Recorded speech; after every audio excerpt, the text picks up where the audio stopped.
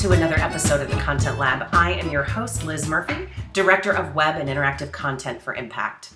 This episode is sponsored by my very dear friends at Verblio, a platform for businesses and digital marketing teams who are looking for a partner in co-creating deeply personal and powerful content to fuel your strategies. With a deep bench of diverse industry experts and writers, Verblio is your solution for expert content writing services. Although personally, I'm a huge fan of its seamless integration with HubSpot, which makes publication of your content a breeze. By the way, Content Lab listeners get an exclusive offer with Verblio. That's 25% off your first month and 10 free topics.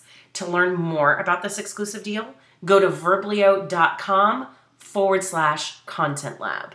Once again, that is verblio.com/Content Lab to learn more. Enjoy the episode. Hello, John Becker. How are you? Good morning, Liz. I'm well. How are you? I am super. We are both wearing hooded sweatshirts. I am so excited because I don't think anybody knows who you are because you are new to the Impact family, or new-ish. What is it, over a month now? This is the end of my 6th week.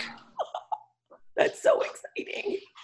And it's going to be, I'm so excited for this episode, everybody, because this is going to be the most epically meta and content nerdy episode.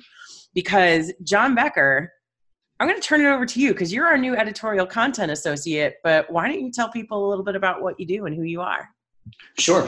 Well, first off, it is rainy outside, so it is the perfect weather for a hooded sweatshirt. It feels cozy. So I am new at Impact. As I said, I've just finished my 6th week. In the past, I worked as a writer, an editor, a tutor, a teacher, a curriculum director, a few different things in a few different places in the United States and abroad, and have recently moved back to Connecticut and joined the editorial staff at Impact to produce content and to help make the content that is produced by others to be the best it can be. So I've been interviewing people, editing work, writing, ghostwriting, etc. over these last 6 weeks, and it's been awesome. And this is my first time guest starring on a podcast. So I know. It's going to be very fun. And I think your transition is actually very interesting. You know, we talk a lot in our own content at Impact about how, you know, there is this urge for people to, or businesses rather, to hire content specialists, managers from within their own industry, right? You know, that they really want someone who already understands the business. And we always are like, no. Hire for the skill sets first.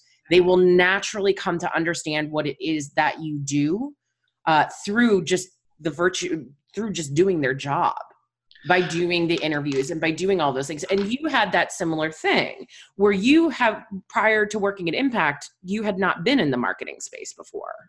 That's correct. And I was thinking about what I was calling the wisdom of the outsider. And I think outsiders are able to provide wisdom not by what they say, but by what they ask. And, just being from, new to an office, but also new to an industry, it prompts a lot of questions that on my part are really genuine. You know, why do we do this way? Why are things organized the way that they are? And sometimes those questions produce answers that are, really well informed and very helpful for me. And sometimes they produce introspection in the people I'm asking. Sort of, well, I don't know why we do it that way, or we've always done it that way, or we've been meaning to talk about how we organize that, but we've never kind of gotten back to it. So I think just the fact that someone is an outsider offers a perspective that is, I think, fundamentally impossible for someone who comes from within the office, certainly, and maybe even within the industry. I would agree with that. And that actually segues quite nicely into the topic that we're going to be discussing today, which is the most meta of meta. I'm going to be interviewing you about interviewing subject matter experts. Because at times I might also interview you about your interviewing of me about. I've had enough time with you to know that you are a sneaky sneak when it comes to your little they seem like the most innocuous questions. And then you realize 10 minutes later that you've given John Becker like an entire life story, a narrative arc, like all of these things where you're like, I didn't know I had all of these feelings inside of me, which is why I wanted to talk to you specifically. Because so maybe I missed a career potential as a private investigator or something. Or you could have gone and worked on like This American Life. But so many people, when they think of interviewing, they really think it from the perspective of, okay, so ask who the audience is, and they get very tactical with the types of questions they ask. And so today I really want to dive deeply into more of the nuances of interviewing and what it really means to get great content out of someone. Because I read so many articles that talk about how to interview subject matter experts, and I always find them to lack that backbone of, well, some of the stuff we're going to get into, the relationship building and all of that kind of stuff. But I want to start this conversation by asking you, what do you think is the one thing that most people get wrong about interviewing? I think we tend to believe that interviewing has to follow a script, that we begin with a list of questions. Those questions are extended to the subject beforehand in most cases. And so in their mind, they've constructed answers, gathered information that seems relevant to to all the questions that are presented. And ultimately, I think interviewing is more, as you alluded to, about building rapport, about being curious and having a conversation. And I think from the interviewer side, that can sometimes make our work on the back end more difficult. It's more difficult to turn a conversation into a piece than it is to turn a very clear list of questions and answers into a piece. But ultimately, I think what comes out of it is more genuine, because it's impossible to fully anticipate where a conversation will go. And I think being open to those various pathways yields a better end result. Yeah, I would agree with that too. And just full disclosure, so when you went through the hiring process, one of the things that we have as part of our hiring process is anybody who works for us has to go through something called a situational activity, which essentially is, it is as advertised. We have people go through an approximation of a typical task that they would have to complete through the course of their work should they be hired into that role. So for this editorial content associate position, we had all candidates who had gotten to a certain level interview me about a topic. And I remember one of the things that really stood out to me with you was what you just discussed, which was rapport building. Because I have been an interviewer and I have been an interviewee a number of times. And I think the thing that people take for granted, to your point about that rapport building piece, yes, the work may be a little bit more difficult on the back end of it, but you're going to get a better final product out of it, is that when people didn't take the time to build rapport with me, just dove right into the questions, I could feel myself physically and mentally stiffen. I stopped being me and I started putting on this posture of, oh, I need to be the expert and I need to have the right answers, instead of speaking in a way that is natural. And that's really important to get to the heart of, especially if you're interviewing with the point of either doing a transcript that sounds human or you're ghostwriting as that person. Absolutely. And I think as you allude, it is a two-way street. And it is both the interviewer and the interviewee. Rapport comes from both. And obviously that can change depending on the situation. But I think it's something I just kind of do by nature. When I meet people at a party, I tend to just kind of ask about them and what they're interested in. And I'm happy to share about my own interests as well. But I think it comes from just a sort of general place of curiosity, of wanting to know people and wanting to know what makes them tick. So I was a dual English and anthropology major. So I think I have a pretty healthy and insatiable interest for the stories that we tell and the cultures that bring it, how our environments shape us into who we are. And not that I'm necessarily approaching these in an academic way, but I think my mind functions in the way that I kind of want to know. And my role here at Impact is sort of highlighted by the fact that I don't know a lot about content marketing. I think I'm learning a lot, but I am the outsider who is asking questions. Tell me more about that. How did you learn that? What brought you to this place? How'd you make that decision? And those sorts of questions, I think, yield, they're disarming to the people you're talking to just by nature. People want to talk about themselves by nature. Typically. I do like to talk about myself. That's true. Well, someone's ready to listen and you're ready to talk.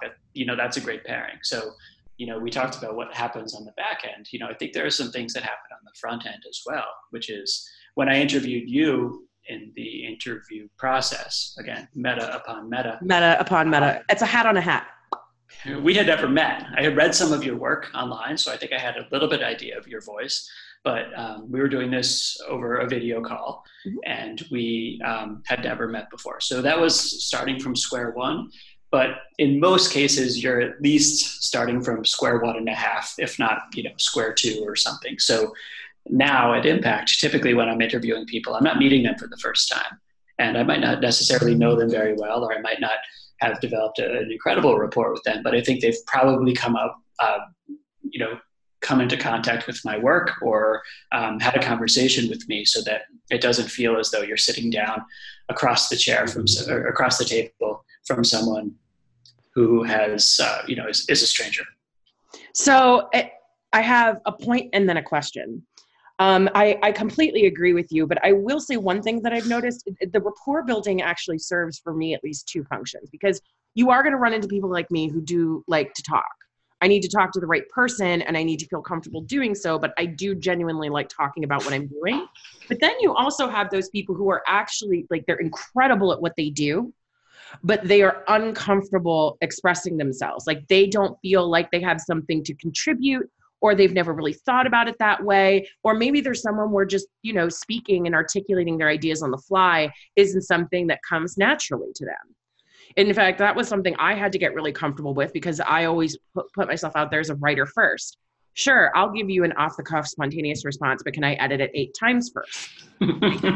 Is that an option? So I think the rapport building there really helps with just getting people out of their own head and making them feel like, oh, I'm just talking to someone.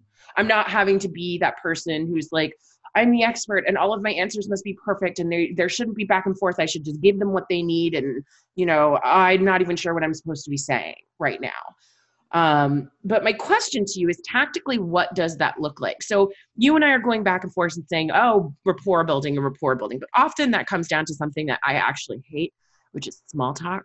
I am bad at it. I'm always like, so the weather in this elevator is something else, right? I'm really bad at it. But what do you do tactically that is rapport building? Is it like, hi, how are you? Or do you start with facts, or what are the things that you do to build rapport in those first few critical minutes? So I wanted to answer that in a little bit of a roundabout way. So I promised to come back, but I'm glad that you brought up writing, because I was thinking about this as I edited yesterday. Edited a couple pieces, long form and short form, and news reactions, and that were in various stages of polish. And I was thinking about how many different ways there are to be good at writing. And there are people who I think are naturally very fluid and smooth and engaging with their prose, but it might not be substantive. So you might, get through a page or two and have enjoyed it, but not really gotten anything out of it. And there are other people, on the other end of the spectrum. And I don't think we need to necessarily dichotomize a spectrum. It's more complex than that. But there are people on the other side who tend to sort of, they're great at communicating information. They're going to get all the facts down and be sort of, full of the sort of content. But the presentation of that content is going to be stiff or wordy or overbearing or anything that content heavy work can be. And, finding that balance is key to producing good work. There isn't one right way to do it. There are lots of ways to do it. But I think coaching that writer on one side and that writer on the other side to sort of move towards the middle, or helping them move towards the middle, I think is the goal of an editor. And I think to come back to your question and why that metaphor feels relevant to me is that there are people who are really comfortable with small talk. And they're great at the sort of chit chat that feels a little bit like a first date or a meet and greet or something like that. And so I think it is the goal of the interviewer to acknowledge that sort of skill set and steer it towards the content that you're after, the answers that you're after. So you're enjoying the conversation, but at some point it needs to kind of become substantive. And I think someone who is comfortable with small talk, I think that's almost easier because that goes a long way towards rapport building. The other side of the spectrum, I think, is people who, maybe aren't as comfortable with that chit chat, who are more reserved for whatever reason. Maybe it's like you said, they are, they want to be able to kind of edit their responses and get their responses as polished and as perfect as possible. Or they might be, like in my analogy of writing, someone who is going to have all the facts and figures, is going to have all the information behind what they're talking about, but might not be, willing or able or excited to share that in a way that's very digestible and compelling. And so I think the role of the interviewer, and I don't know that I necessarily have a list of action items for it because I think it's largely intuitive, but I think it has to move between situations so that we take what we're being given and sort of steer it towards where we need it. And that sounds more manipulative than I'm trying to make it. But it does to me feel a little bit like, a first date. And I'm married and have been married for a long time, so it's been a while since I've dated. But those, just getting to know someone and kind of making them, making them connect with you. I remember I used to, when I taught AP English in high school, we would do radio essay projects where kids would produce, this is the second time this has come up, This American Life type radio essays. And, I would say to them, you sort of have to perform with a smile. You have to kind of make the audience like you, make them care. Because once they're bought in, they're going to completely go along with you. But there is a sort of a personality that has to come to any kind of interaction in order for it to not feel, like you said, stiff and rigid and reserved and formulaic. Interesting. So let me ask you a question then, because you said the interaction that you had with me was not the typical, meaning like you usually aren't starting from square one, you don't know somebody. So how did you approach building rapport with me?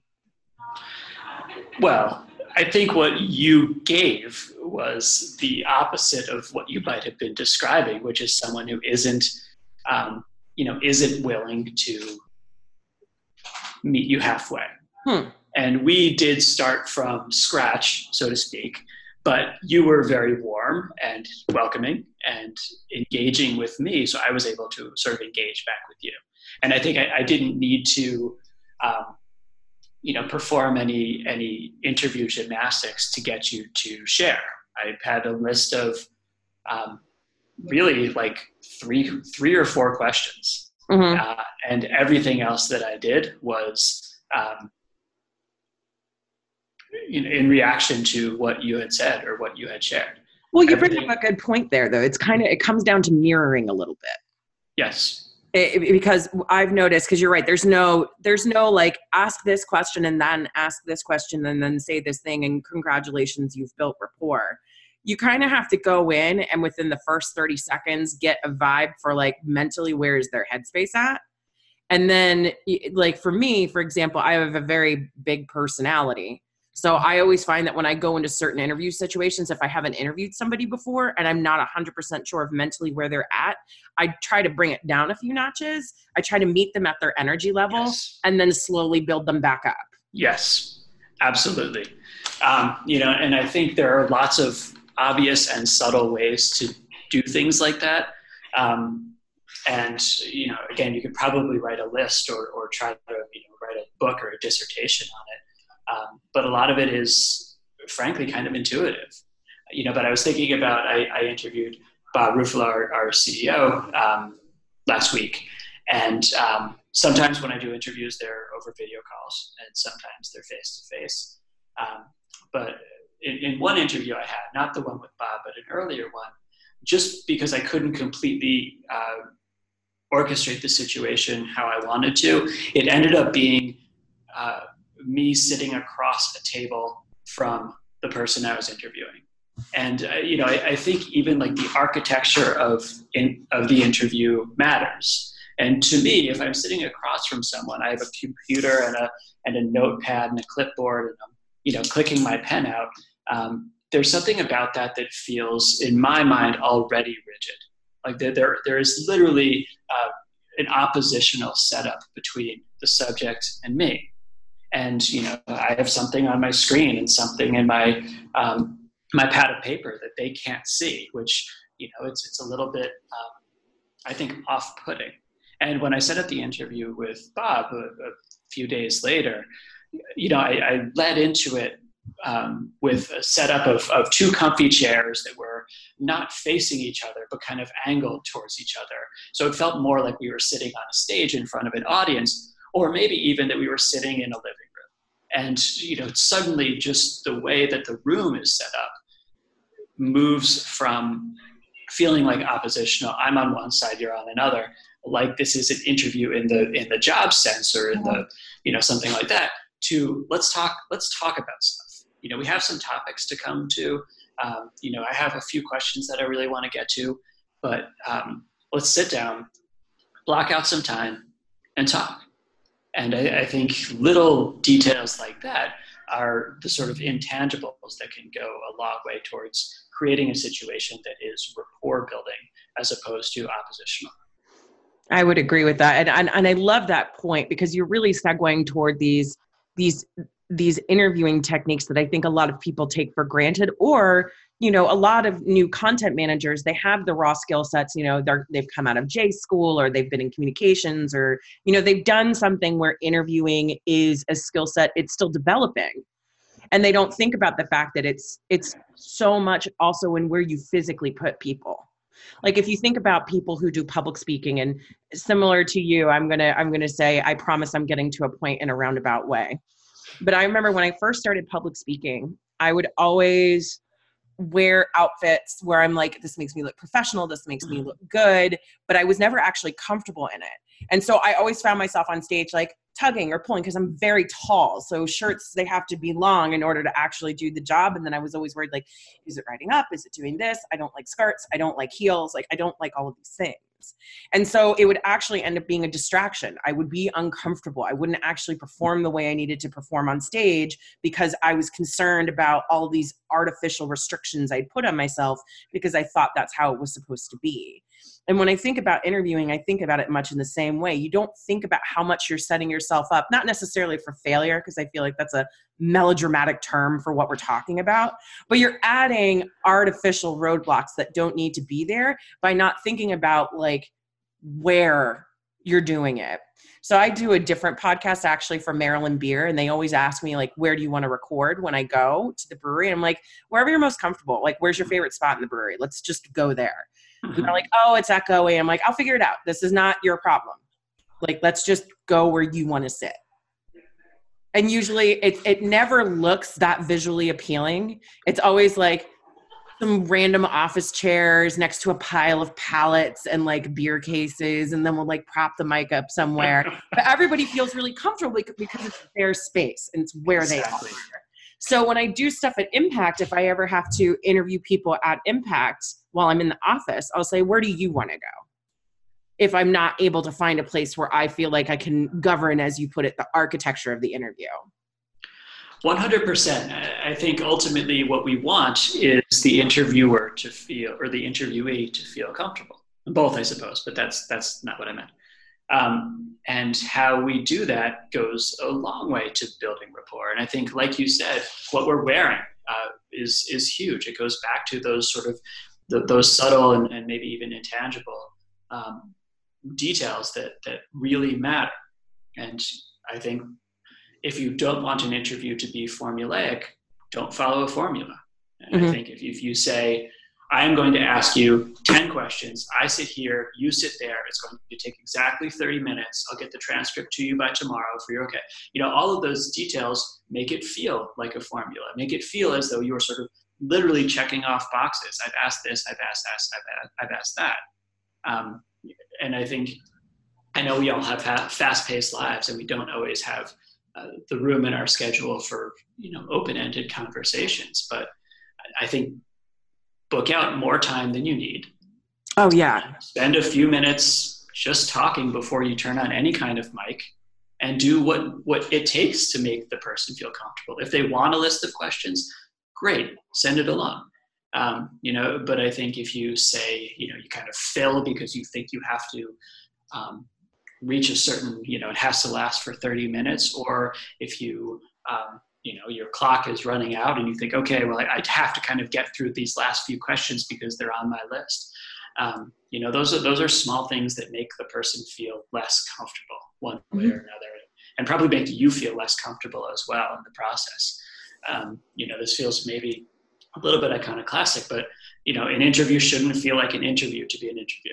Mm-hmm. Maybe that's the ultimate, meta description, but it should feel like a discussion. And if you are in a content management or consultant role, especially if you feel like you are an outsider or you're young and you're fresh out of college, it can sometimes be intimidating to sit down with someone who is older than you or is higher up than you or anything like that. And I don't know that I necessarily have a magic bullet for making those sorts of worries go away. Mm-hmm. It certainly gets easier the more you do it. But the more it feels like an interview, the probably worse it will go, I would guess. Yeah, that's always the challenge. I remember when I first started doing subject matter expert interviews back at Quintain, which was the agency I worked at before Impact. I remember I would feel very nervous going into those interviews with C-level executives because often they were people I didn't have the luxury of sitting down with face-to-face because I was a content manager for an agency who did interviews for our clients who were not there. So it was always from square one. It was always in an industry that I wasn't familiar with. It was always somebody who probably was leaps and bounds above where I was pay scale wise and expertise and experience wise.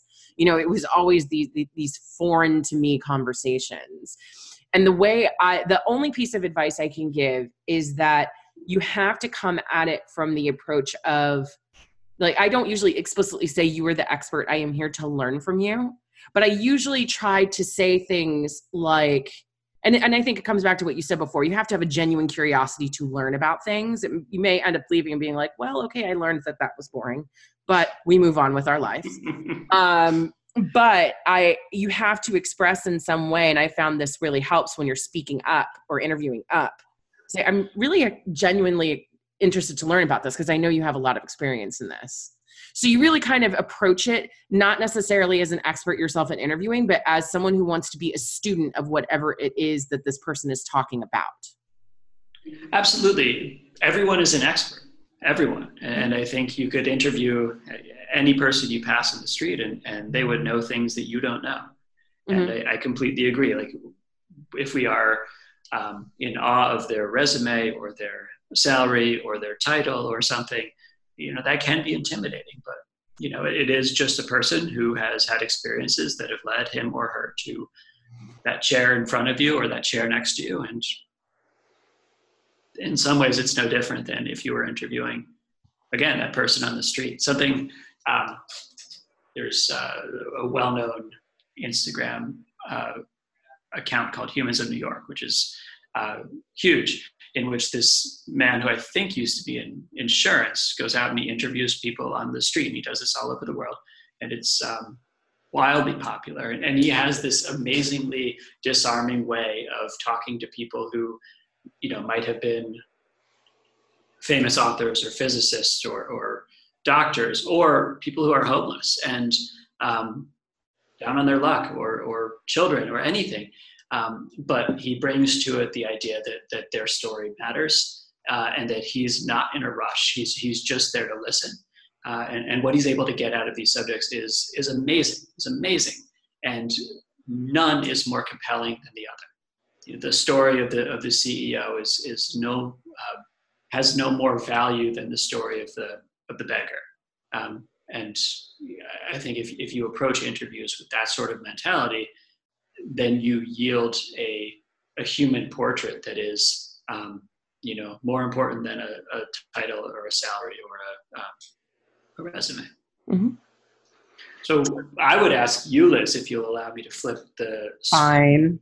Being a remote employee, you probably in all cases, or at least the vast majority, are doing interviews over video calls or over phone calls.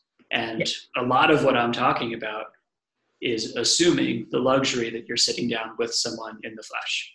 Mm-hmm. And so how do you approach interviews with something that I would see as a natural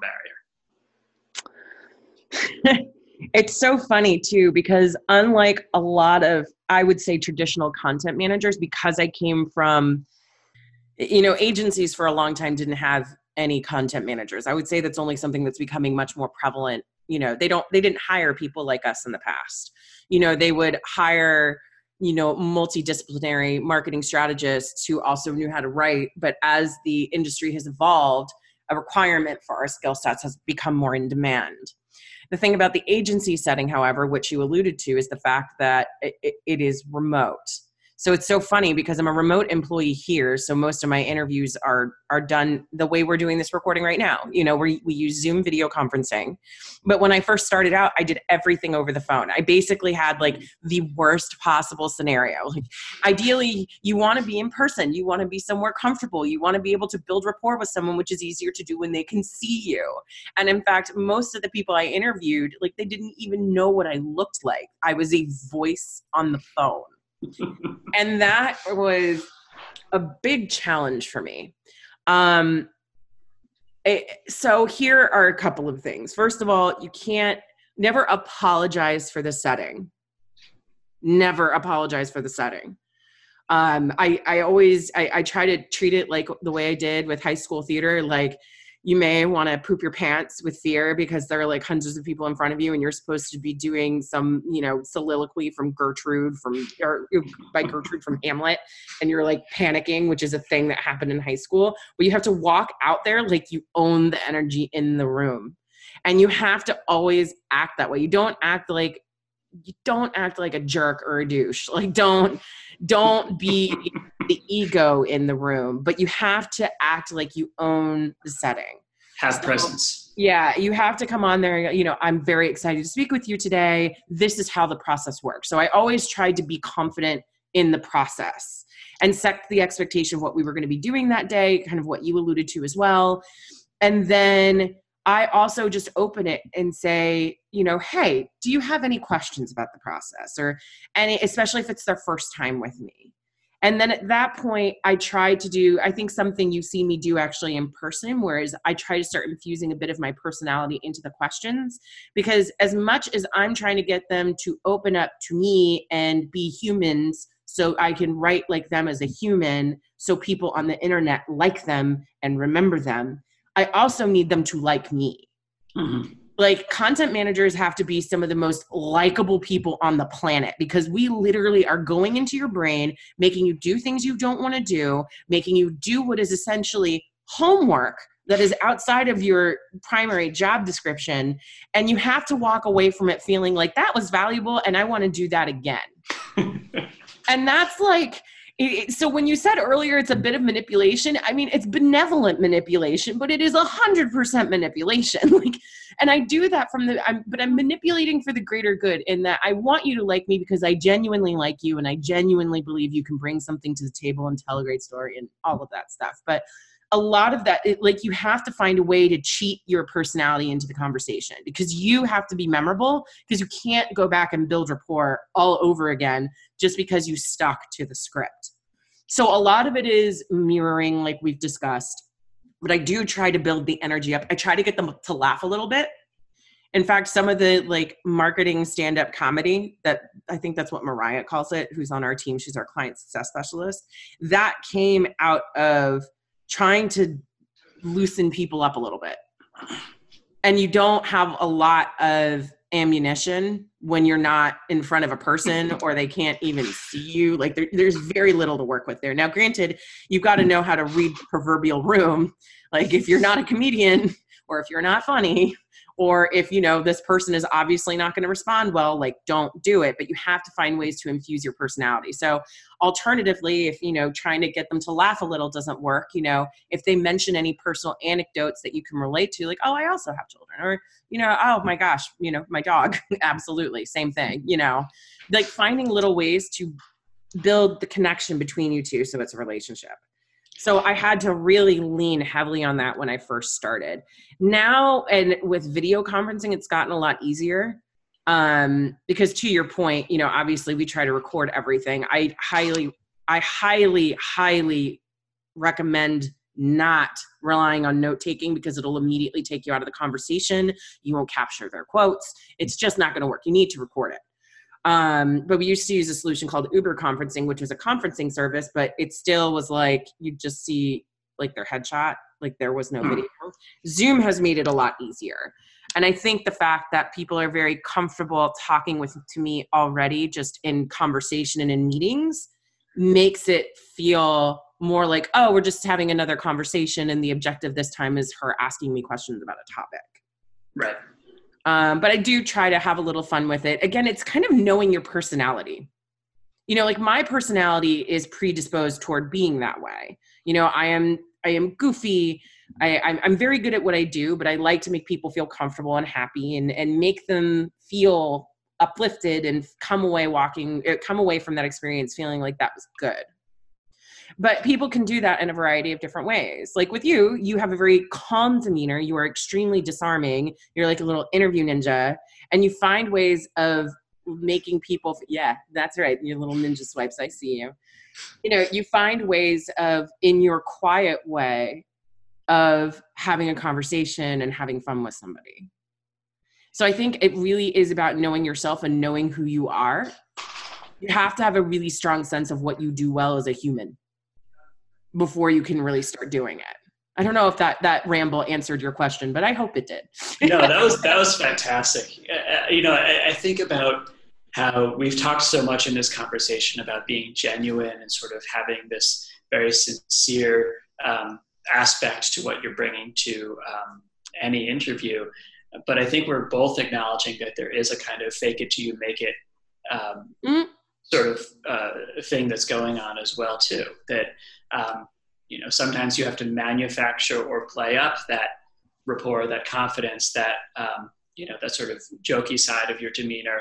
And I think that's an important lesson too, that no matter what's going on in your day or no matter what's going on in your life, you have to sort of, like you said, read the room and match that person's energy to bring it where it needs to be. And be able to sort of shut off the other, you know, you might have just had another interview that went great or went poorly, or you might have just had it could be a sales call or anything else that might have been a success or a failure. But being able to sort of draw a line and step over it and start, you know, bringing the best parts of yourself to this interview that's before you and shutting out what's come before and what's come after, I think is a skill set that's really important because we're not always in the perfect headspace to conduct an interview, but we might have to conduct an interview when the worst thing has just happened to us or the best thing has just happened to us. Oh yeah, absolutely. And I know that what I'm about to say will freak some people out if they're not comfortable with interviewing yet in a content management role, but your interview subjects can smell fear. They know it. They know when you're not confident in the process. They know when you're not prepared. Or, well, actually, that's not true. They know what you allow them to see. You are fully in control of the tone you set. And again, like the tone that you set with your interviews is vastly different from mine, but fundamentally the core is the same. Mm-hmm. We approach interviews, even if in our head we're like, oh God, I'm worried about this interview. I don't know if this is going to work. I'm not sure about the topic. I haven't interviewed this person before. Even if we have this like laundry list of grievances and insecurities going into an interview, like I'm trying a new process. Will this work? I don't know. Oh my God. I've never, this person I'm talking to freaks me out because they're really smart. And like, if I screw this up, I'm screwed, things like that. You can't show any of that. You have to be calm, because anything that you project emotionally that is negative, they will read it and they will react to it. And they can react to it very negatively sometimes. Yeah, and the end result will just not be as good. No. So I'm sorry, go ahead. I was just going to finish it. And the way that I typically prepare for an interview that feels substantive. That was literally going to be my question, by the way. I was just about to ask you how you prepare. Okay. I do try to do the research that's necessary. I do try to read things that the person has written or just sort of get a sense of how they write and how they communicate, to have a sense of where this might go. And I write questions, and I write questions that in my mind follow a linear path, but I also write sub-questions that might be digressions or tangents that go off of a question above it. I do keep a clipboard and take sparse notes, but sometimes that feels like more of a prop than an actual tool. It's just something that I kind of have, but maybe I might have the list of questions on there, or I might have some kind of outline on there. And if something feels emphatic or something key, I might write that down. And having a clipboard allows me the freedom to kind of draw arrows or circle things, connect things that might be more difficult in a digital document. But I think it's important to prepare with a list of questions, but not be wedded to any of them. That if you don't get to all of your questions, that can often be a blessing. That often means that the conversation was a fruitful one, or it went in a direction that you might not have anticipated. And in almost any situation, as I just cut you off from doing, at the end, the interviewee might say, is there anything else or anything else you want to touch on? Or, and you might say that to him or her as well, which gives you a chance to look through and say, oh, I did really want to ask about this. Or to acknowledge that it went in a direction that you didn't necessarily anticipate. And I think largely that's probably okay. As we talked before, there is a pre-process and a post-process. And part of that post-process is often reaching out to that person again, saying, could you give me a little bit more about this? Or, I want to make sure I have this just right. So it's a dialogue that continues after the microphone stops. And as we've said before, often starts before the microphone starts. And so if you feel like it goes in a way that you didn't anticipate, that's often not a bad thing. Hey y'all, did you hear the good news? As a listener of the Content Lab, you have access to an exclusive offer from my listeners from Verblio, the only expert content writing services platform you'll ever need. It includes 25% off your first month with Verblio, as well as 10 free topics. So what are you waiting for? Go to verblio.com/content lab to learn more about this exclusive deal. Once again, that's verblio.com/content lab. I find your preparation process interesting because it sounds like you actually do research in two ways. So you research the subject matter a little bit, but then you also research the expert a little bit as well. I'm very curious, when you're doing the research on the expert, so you're going out and reading things they've written in the past, what are you looking for? I think it's just a process of trying to recognize and internalize a voice and a style. Now, it depends on what I'm doing with this interview. If I'm just turning it into an interview and publishing it that way, or if I'm writing as the person, or if I'm writing an article with that person as the expert.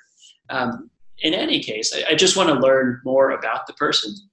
And if I don't have them in front of me at my disposal to spend time with, the best way I can do that is to see what they've produced. So if there's video content or written content that I can consume, that just gets me into that person's mindset and voice in a way that I think is ultimately beneficial.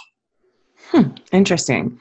About how much time do you spend doing this initial research? Do you have is it like around 30 minutes, an hour? Does it really ebb and flow depending on what you're doing?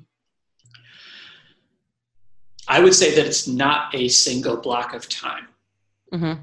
So if I know that I have an interview coming up, I might initially kind of sketch out a couple ideas, and those might become more refined or more expanded as it becomes closer. And then ultimately, probably, the night before or the day before, I would try to have that list finalized, or list of topics or questions. I would say half an hour to an hour if you were to kind of, but it's often kind of, as I'm doing something else, I'll think, I should write down this to ask Liz, or I want to make sure that Liz gets to this, so let me make a note of that. So for me, it's having a Google Doc that, lists some topics or some questions. And ultimately, I find that something like that is really useful when you ultimately go back to a transcript. A transcript can sometimes feel like an overwhelming block of text. And so having some questions, if I know there's a topic that I want to write about, or that I think is really important, going back into that transcript, because those are organized by my questions, allows me to kind of find things more quickly that might be germane to whatever I'm writing about. So let's switch gears a little bit. You and I have both been in interviews, I'm sure, where you've got your questions, you've done your research on the person, you've done your research on the subject. You actually haven't sat down with this person before, but you know them. Like, you're not starting from square one, or maybe you are. It doesn't really matter. And the questions aren't triggering the waterfall. You know what I mean? You know how there's always that moment where you can see the light flip on and you're like, I've got them. Like they're getting there with me. They're giving me what I need. We're in a good spot. But then sometimes there are some people who manage to turn non-yes or no questions into yes or no questions.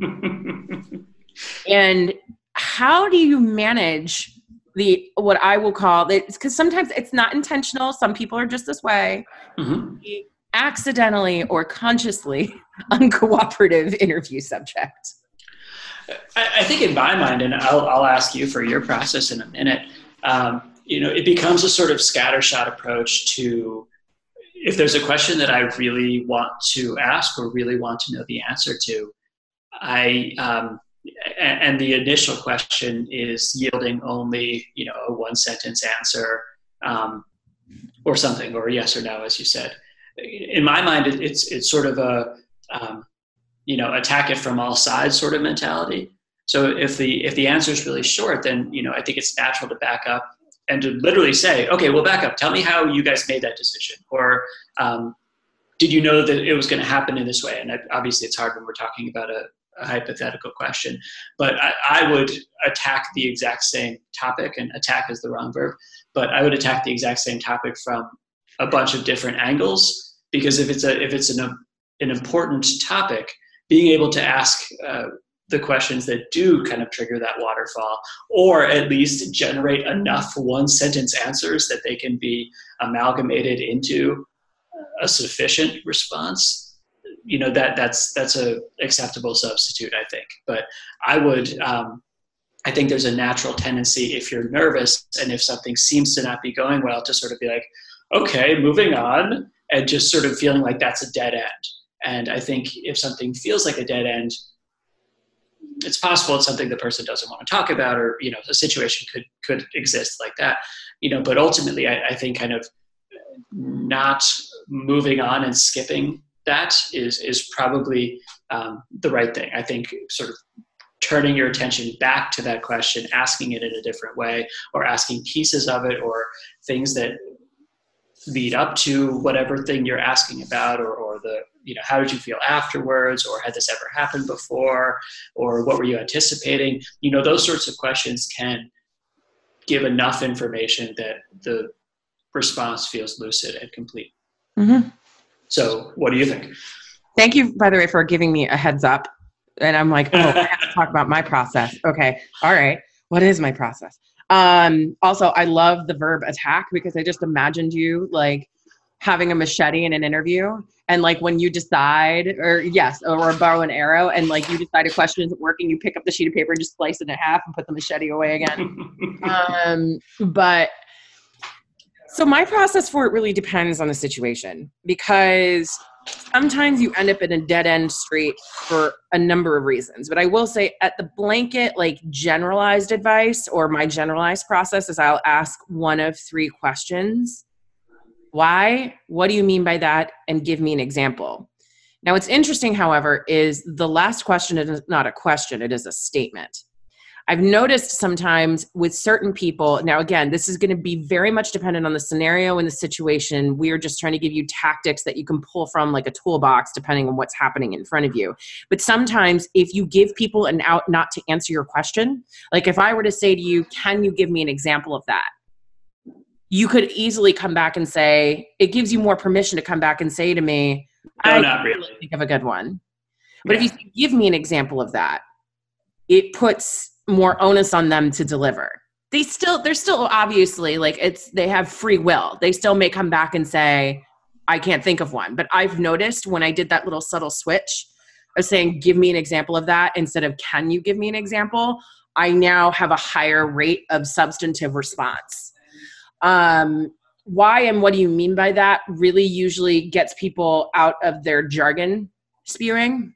So a lot of times I will end up in a scenario where I realize, okay, this interview is going nowhere because they are just spewing to me all of the things they say every day to peers. Like this is, the company lines basically that I'm getting a run of. And so I like to pull on why and what do you mean by that? Because I want people to start using their own language. And that's usually the trigger point for me of when an interview starts working is when they start talking like themselves and stop parroting what they're used to saying. That's usually the trip. That's the tripwire you're trying to trigger whenever you're in an interview situation.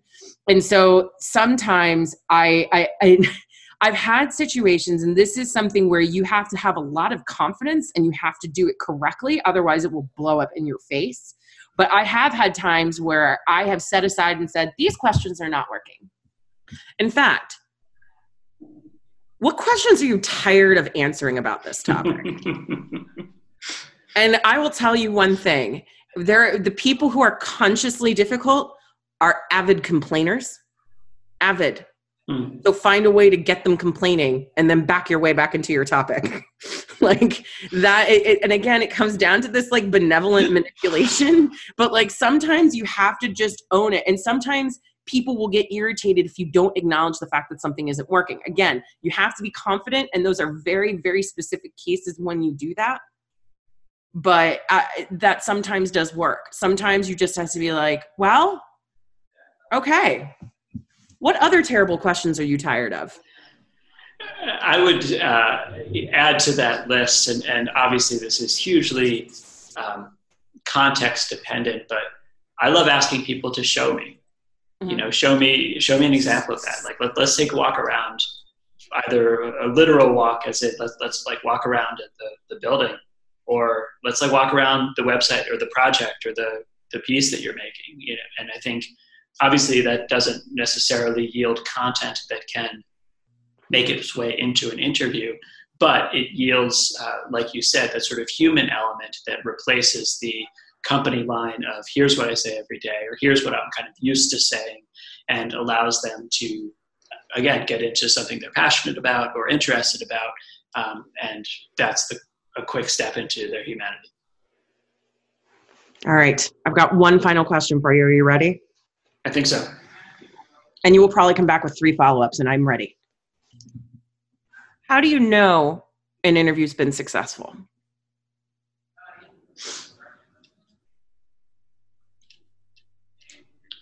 I think I've kind of danced with the illusion of, or not the illusion, the metaphor of these feeling like a sort of first date. You're, especially if you're starting from square one, you're trying to build some sort of rapport. You're trying to get a person to talk about themselves. A lot of the things that you do when you meet anyone in kind of any situation, but certainly in a date situation where it's just the two of you. I think an interview is successful if it feels genuine, if it doesn't feel either rushed or kind of slow and boring. If it feels more like a conversation and less like an interview, and you end with a smile and a handshake, and you end up with everything as the interviewer, you end up with everything that you had hoped for and more maybe, then it's been a success. I think it's only really a failure if you never get past the person's defenses. And, we are, it's not like we are interviewing, I don't know, I once introduced a speaker who was the only Western journalist to interview Osama bin Laden. And we don't have that task in front of us. We're interviewing people typically that we know, that we respect, we have some sort of rapport with. And so I think we're going into situations that will be successful if you have done some preparation. You allow the interview to be a human exchange of ideas and information. And then you end on a note that is thankful and kind of thinking about that this is the interview is the center of a much longer process. So the interview, there's pre-interview and post-interview, and to acknowledge that it's part of a conversation that will continue in various ways is ultimately the sign of a success, in my opinion. What was that? Are you about to ask me a question? I will ask you. You have a tell now. You have a tell. You have a tell when you're about to ask me a question. You get this glint in your eye. Like I don't normally, but I would ask you the exact same thing. What's a successful interview or an unsuccessful one? I don't know. I can just feel it. Yeah. You can feel it. You know when it's working and you know when it's not working. The worst part is that when you know it's not working, you can't show that it's not working. But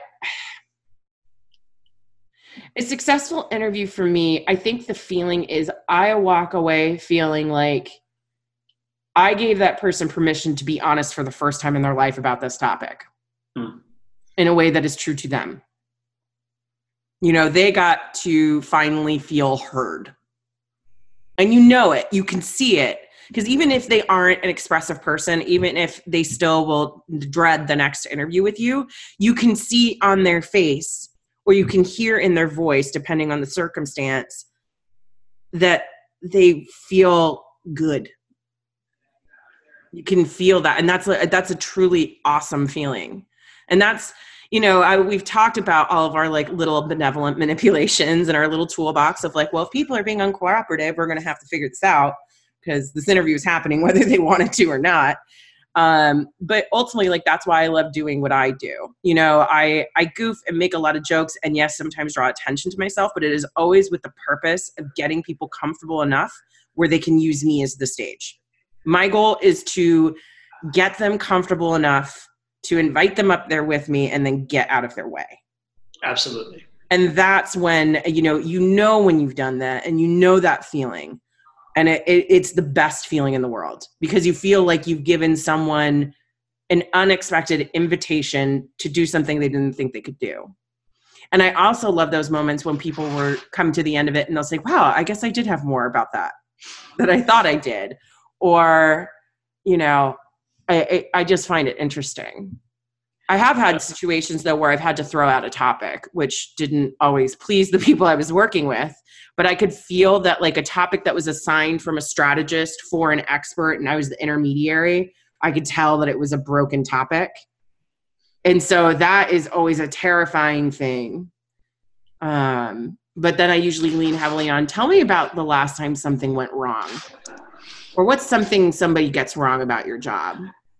And that's always a cool moment too, because even though I'm mentally freaking out, everything's on fire, the topic is wrong, this isn't working. And I'm panicking internally, trying to scramble to find something to talk about. Cause I'm not going to just I'm not going to be well, I guess we'll reschedule when we have another topic.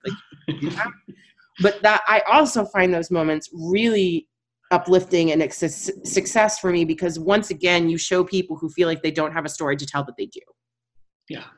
And I love what you said about setting yourself up to sort of be the stage on which they can perform. And that, to me, that speaks to what we've said throughout this, or maybe clears up a common pitfall, which is that as much as you want it to be a conversation, it is still an interview. And so I think you have to sort of, create the situation that allows a conversation to take place, but then also back out of it at the same time. And I think there is that sort of like stepping forward, stepping back, that is a constant of a good interview, because you want to feel as though it's a conversation, but it's not about you. It isn't. Mm-hmm. I would say, again, listening to people who are really good at this, doing it is often a great inspiration for that. Obviously a sort of knee-jerk example that comes to mind is Terry Gross on NPR, and mm-hmm. she is so fantastic at interviewing such an incredible range of people, and being disarming and being funny and being deflective of attention, all while bringing these people out of themselves. Oh yeah, absolutely. Another one who's great, aside from Terry Gross from Fresh Air, is John Dickerson. John Dickerson is a news anchor who's actually been like bouncing around CBS a lot recently. Like when Charlie Rose left, he went to CBS This Morning, and now he's at 60 Minutes. But I actually started listening to him through Slate's Political Gabfest, which is a podcast. And I found his approach very interesting. In fact, you were very similar to him in that way, where it's a little bit kind of academic, but he's very quiet and very approachable. And he also has this masterful poker face. Like he just has this very serene face where you don't feel like you're being, what I would assume it would feel like were I in the other chair. He has this very serene, approachable face. So nobody ever, I think, feels like they're being scrutinized or on the spot. His questions are still tough and cutting, but the tone is always approachable. The face is always approachable. And I find it very fascinating that people who are able to do interviews in that context, because it's a different type of context, right? Because in our context, we can kind of chew up a bit of the air in the front. We can bring attention to ourselves in order to bring them with us. But with people like Terry Gross or John Dickerson or Ira Glass or all of those masterful interviewers, are people who do that in such a way where they are a blank canvas. They are a blank canvas that allows anybody to project themselves onto them. And that is a level of interviewing mastery that I will never get there. I don't know. Don't sell yourself short. Well, anyway, this has been a fantastic conversation, John. Obviously, I'm going to have you back so we can nerd out about stuff some more. My pleasure. But how can people get in touch with you if they have any questions? Like, say, any baby content managers out there who just are stressing out about an interview that's coming up, or one that may have not gone well, or if they just have questions. So I am at jbecker, JBECKER at impactbnd.com. So that's my email address and the easiest way to get in touch with me. Well, thank you so much for joining me today. Thank you, Liz. This was very, very enjoyable. All right. Well, let's go back and do work now. Okay. Bye, everybody. Until next week.